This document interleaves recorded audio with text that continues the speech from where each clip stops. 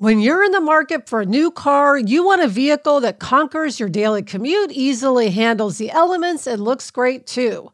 You need the reliability of a Toyota and the confidence that your investment will last. Why? Because after all the carpools, shopping trips, and weekends out, you want a car that still has plenty of miles left in it and holds its value for a great trade-in deal.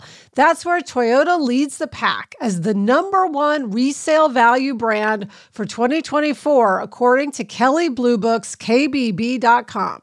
So check out the all-new, fully redesigned 2025 Camry or test drive a stylish and affordable Corolla sedan or hatchback.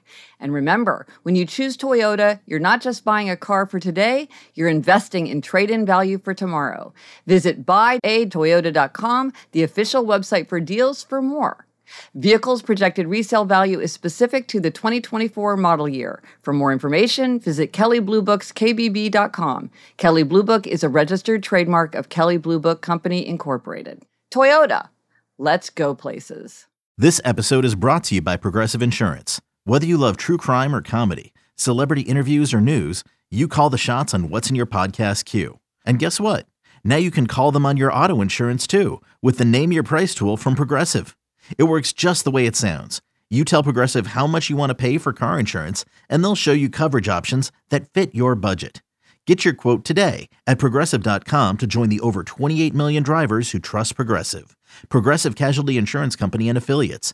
Price and coverage match limited by state law. I'm Gretchen Rubin, and this is A Little Happier.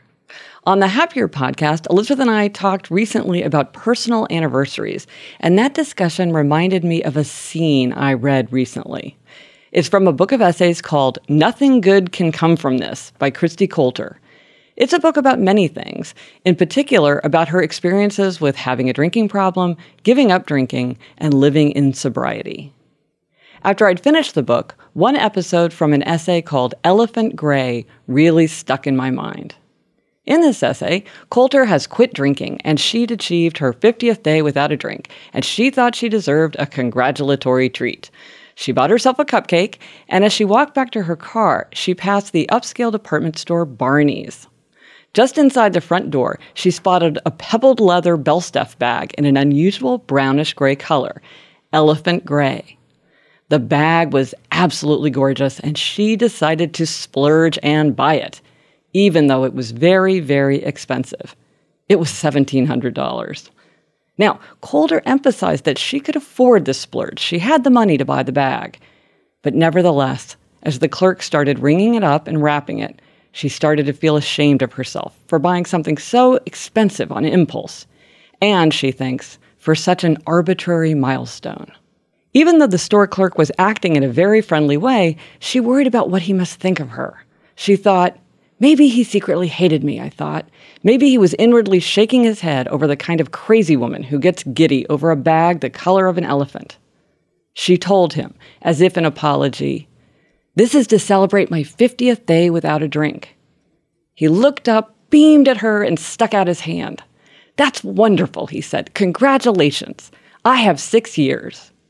And they shook hands. She wrote, "I thought of him every time I carried the Belstaff bag."